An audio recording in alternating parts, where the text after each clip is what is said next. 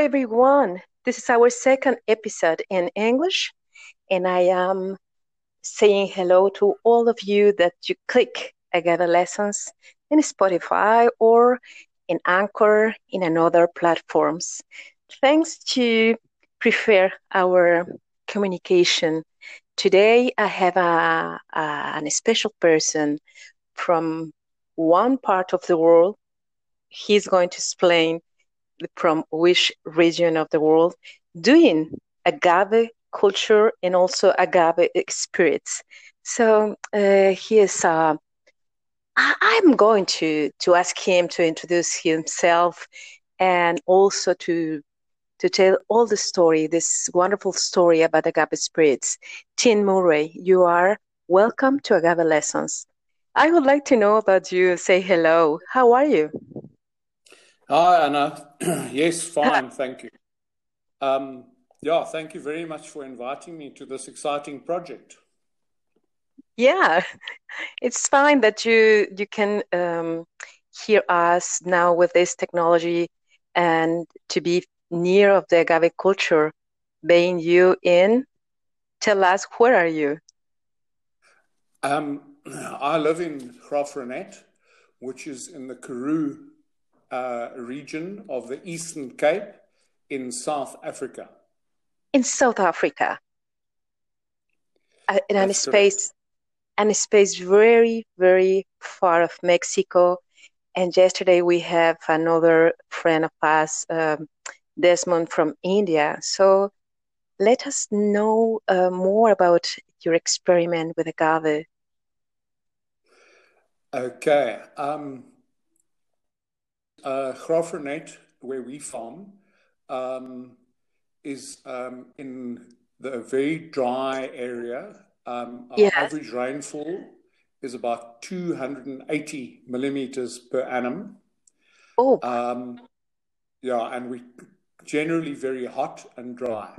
It's a traditional small stock farming area producing yeah. both fiber, that's wool and mohair, as well as meat from sheep and goats.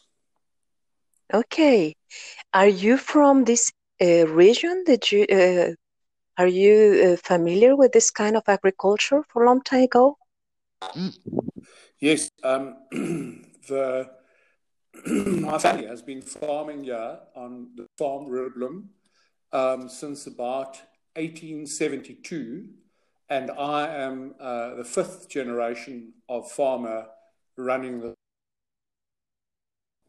We have farmed produced a number of different products, including Yes. ostriches a long time ago, Yeah. and more recently.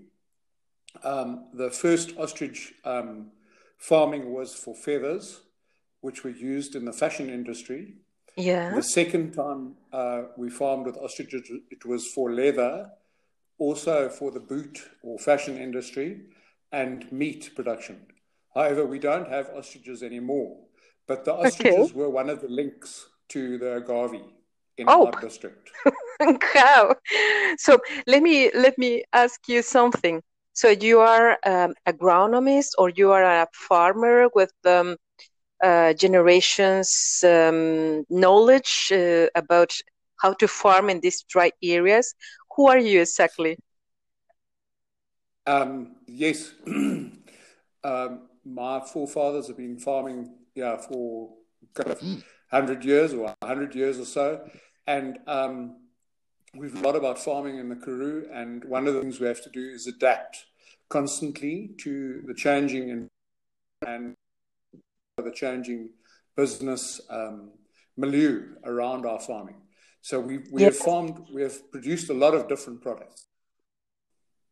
Oh, that is a kind of flexibility and also resilience in agricultural products and systems. So you are learning a lot, and you are having different experiments and experiences.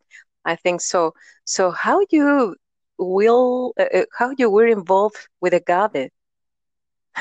Yes, Yes, you, that's a very interesting question. The agave we have here is agave americana, And it's, in my opinion, a cosmopolitan plant. It's all over the world. Yeah. The sort of family folklore that we believe is that after the Portuguese and Spanish sailors were investigating the wild coast or the eastern coast of South Africa, Okay. they probably lost some pinus in a wreck, and the pinus were washed up on the beach and started Yes. growing and produced pups, and so the agave arrived in southern Africa. Okay, like an invasion. Yeah. Well, yeah, but by accident, and I think that By accident. You'll find agave Americana on every continent and just about, every coast of the world. Yes, it is. So it's been declared as a naturalized plant in South Africa because one of the reasons why it could be declared naturalized is it can't pollinate because of the lack of bats it requires for pollination. So all the agave Americana in South Africa are asexually produced by suckers Yes. or pups, as you would call them. Okay. So the introduction was, do you think, is by accident? And it was by the how to say, the coastal areas, and after that the agave Americana was like a naturalized species. And we can have a date about this, a history speaking about it, or not? Just as your research about it? Is someone speaking about it? There's no actual real evidence of exactly when agave arrived in Africa, but there are anecdotal stories that point to certain possibilities. Okay, so of course the landscape of your region was always with this plant, I supposed, and that was very common for you. I think that is real. That is the reason that you started with this crop, with this plant. Oh, well, it started a long time. And the main reason why there are a lot of agave on my farm is that it provides an incredibly valuable fodder source, especially in a very dry farming area. Of course. The agave grows very slowly and doesn't mature quickly, and so it provides a reservoir of food which one can use when there's a drought. And the early ostrich farming venture used a lot of agave because the ostrich's feathers were substantially better when they were eating agave. There was some property of the agave that allowed the ostriches to produce exceptionally quality feathers. So my forefathers used to feed agave to their ostriches for feather production, to stimulate feather production. So it is. I didn't know about it, about this kind of system. But do you know if someone more in Africa is doing this, or is it just your experiment and experience? Excuse me. No, not that I know of. However, we feed agave to this day. I feed agave to cattle and to water buffalo. And today I'm feeding about 6 tons of agave to 2 herds of beef cattle because we've got very little food in our rangeland. So we're chopping the agave up by hand and we deliver it to the cattle and they love it and they eat it flat out. We also chop the flowering poles when they're full of flowers, and the wild animals, the wildlife, and the domesticated animals eat the poles like asparagus. They eat the shells Yes. off and they eat all the arms off. So agave is a very important farming tool in our dry regions. So much so Okay. that in the 1950s, our government Department of Agriculture encouraged all farmers to plant agave. They even provided the farmers with a subsidy to Yeah. erect fencing to allow easy establishment of agave orchards. The idea Okay. was that farmers would be then less reliant on government support if there was a drought, a debilitating drought. And right now, our region is in a debilitating drought, and the farmers who've got agave are very lucky farmers. Well, so drought is with climate change, and agave is a plant for you that resolve many. I don't want to say just many agricultural objectives or economical objectives. Also, is for the climate, for the other wild animals. So it's a kind of very important ecosystem element. Yes, yes, agave is very important in Are our you system of feeding. The only animal feeding? that won't eat agave is a horse. For some reason, No. we've never managed to get our horses or donkeys to eat agave. Yes. I don't know if you have been visiting Mexico, but we have the special system with horses in the past, when horses were very important in the agriculture for farmers in Tequila. So people used to have agave, blue agave, and horses. And we said those kind of lands, potrero. So the unity for agave system was potrero. So Okay. horses are of course they were eating fresh leaves, small plants, but sometimes it was very how to say, not damaging a lot, but sometimes with a lot of how to say, charge or using a lot of horses, the plantations were not growing very well. So the common sense said you need to rotate the horses in a stable formula. So Yeah. I understand now what is happening in your region and with horses. But Yeah. how about your agave spirit?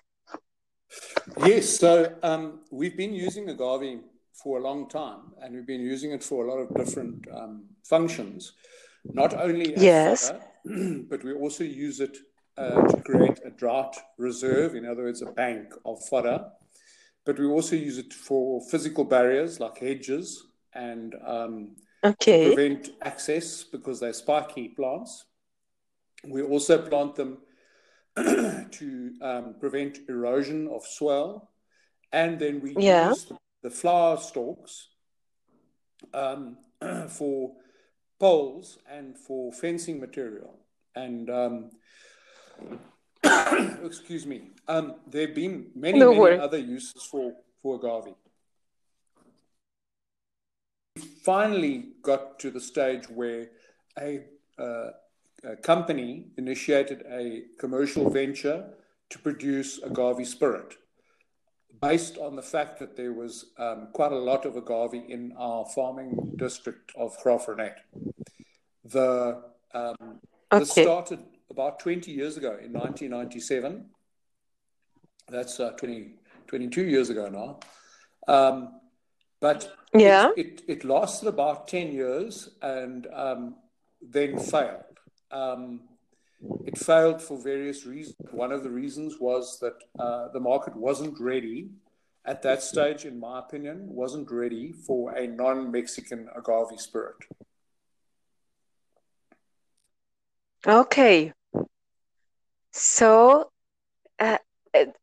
we are speaking about an experience for more than 20 years, and the curve of experience was taken for you, but you needed to know more about how to do it. And what about now? What happened with your experience with agave spirits elaboration? Due to the previous attempt, a market for agave spirit was developed. In other words, there was a demand created, and another company up in near Johannesburg decided that they would attempt to make an agave spirit, and they bought agave piñas from me for about 4 or 5 years before they really got it right. When they started getting it right, producing a reasonably good agave spirit, they were then in the market with a product with a lady by the name of Sarah Kennan. And Sarah has a product called Leonista, which consists of 4 different agave spirits: a Blanco, a Reposado, a honey Reposado, and a new product which I have not yet seen, which is a kind of a flavored Reposado, but it's only just being launched now, so I haven't actually got to know it yet. So Sarah and I had a relationship. I was supplying the agave, and Sarah was having it made into agave spirit. And then eventually I just decided, well, I would actually like to have my own brand of agave spirit, telling my story and telling my experience with agave in the Karoo. So almost exactly a year ago, I launched my own agave spirit. It's called 3 Agaves, Pure Karoo Agave Spirit. And I only have one product. It's a Blanco or a Silver. And I only sell it. Yes, I saw it. Yeah. I only sell it in Graaff-Reinet where I live. I have listed it on one of the cyber bottle stores called The Bottle Shop. However, it's not doing very well because I think it's sort of drowned out by all the other products. But I'm certainly thoroughly enjoying having my own brand of agave spirit and selling it in my local market of Graaff-Reinet. Yes. So, have you been in Mexico? No, you say no. Because I lost your communication. Yeah, I've not been to Mexico yet. I'm dying to go to Mexico, but I can't afford to go to Mexico. And what about your? Yes, you have been there. No, I haven't. And I really would love to go to Mexico. So one day I will. Of course. and how do you understand how is the agave spirit? Because I know there are an international global market with tequila, but as I see, you are preferring you prefer to do Blanco with your brand, but you are more like the marketing of mezcal. You are not wanting to do more like a tequila style. So what is your opinion about this? How is the taste and how is your brand in the comparison between tequila, mezcal, and others? Yeah, we in South Africa respect Mexico's ownership of tequila and mezcal and bacanora and all those other wonderful products that come from the agave. However, that doesn't preclude us from making an agave spirit.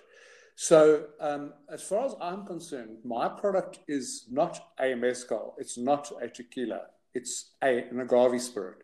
It is Yes. it is cooked with an open fire, and it is fermented with special yeasts that are appropriate for agave sugars, and it is distilled in a specific way. But my brief to my distiller is that I would like a product that represents my farm. It must Yes. taste of the soil. It must have the terroir. It must be dry, dusty, and have the flavors of the local vegetation. And I must say that I'm very happy and feel that my distiller has managed to achieve most of my objectives with the Blanco. I do hope that sometime in 2020, I will purchase my own barrel, oak barrel, and I have a cellar on my farm, and I would like to put some of my agave spirit into the barrel for aging. And I hope that maybe in the next 2 or 3 years, I might also have a reposado of sort, which I wouldn't call a reposado because, with respect to Mexico, sorry. And I would rather call it, a Karoo rested or a lazy aged Karoo agave spirit or something like that. Okay. So at this stage, I'm very happy with my Blanco, and I hope one day to have a reposado. And what is your feeling? What do you think now with your brand about this Blanco, with the flavor, with the taste of the region, with the plants that you had been experimenting? Because you are very far of other kind of knowledge related with agave. So your brand is going to be just local. Are you going to, I don't know, to share with us in Europe? Because I am living in Europe. So I would like to taste this Karoo spirit. Yeah. Yes, at this stage, my marketing is entirely local. Local in close by around me. I'm relying on the fact that I'm producing a brand that tells my story, my farm story, my areas, my town, my local story. So, excuse me. I'm relying on the fact that I'm selling the story with the agave spirit. I obviously would love to see my product boom and become a valuable brand and be available in Europe. So I do keep my eyes open, but I'm not in any hurry. This is a hobby for me. I do not need to make money out of it. So I do not need to push it, and I do not need to insist on a financial return at this stage. So it's a pure hobby for me. Okay, so I have no chance to taste your agave spirit in a short time. Just if I visit South Africa. Yep. My motto is if you want some, you've got to come here. Yes. You've got to know someone who's coming here, or you've got to have somebody who's here send you some. So we can talk about how to get it all the way to Europe a bit later. Later. Okay. So Tim, I will today, is 24. There is not a big party with us, with Mexicans, but I am thinking in South Africa, in Agave Americana, and in your experience, and also wishing to in the future to taste these flavors and aroma. And I am sure this dry region has something very special to show about agave spirits in the world. So I'm very happy to share with you this this story, and also I would like to invite you the next year to talk more about your landscape, your agave plants, and I'm going to put a link to your brand in this podcast. and you are welcome when you want to share with us your new comments and the new experiments with your agave spirits aging. I am sure that Blanco is going to be very, very special to taste. So I wish you the best for these holidays. I know that you are working, harvesting, you told me. What are you harvesting now? We are harvesting our onion seed crop, which we finished on Friday. Yes. So the seed crop is under the roof in the drying room, and we are just preparing for a little bit of a holiday until we start preparing the seed for the market. But just something that I feel that I'd like to tell you about the agave here is we have another company which I'm a director of called Agave Sol. And Agave Sol produces a range of skin care products from the agave leaves, which are harvested off the piñas when we harvest piñas for spirit production. Okay. It's quite exciting because we've got about 7 or 8 different products, including pet care products, but it's all to do with the wonderful properties that agave has in skin health. Yes, I saw something about this skin treatments. So a lot of creativity in these arid lands regions, and could be interesting to do an interview about these products. So, yes.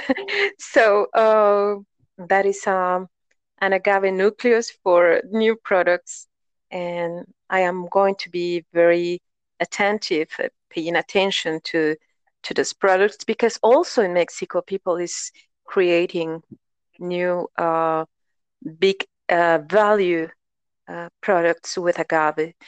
And we are going to have some scientists, but also entrepreneurs doing that. We have a good program for 2020. So we are going to speak about agriculture in the world, and I am happy just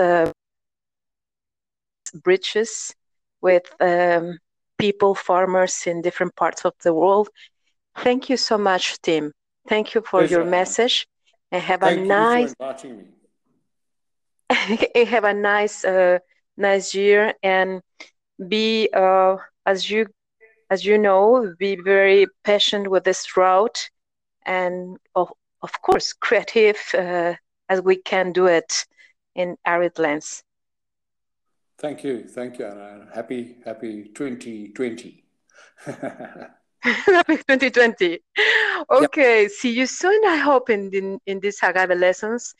And all our friends in South Africa, hello, we are now in Europe, but sure, we are going to speak more about agave. Bye-bye, team. Happy holidays. Bye-bye, Anna. Thank you. Bye. Bye-bye. Thank you so much.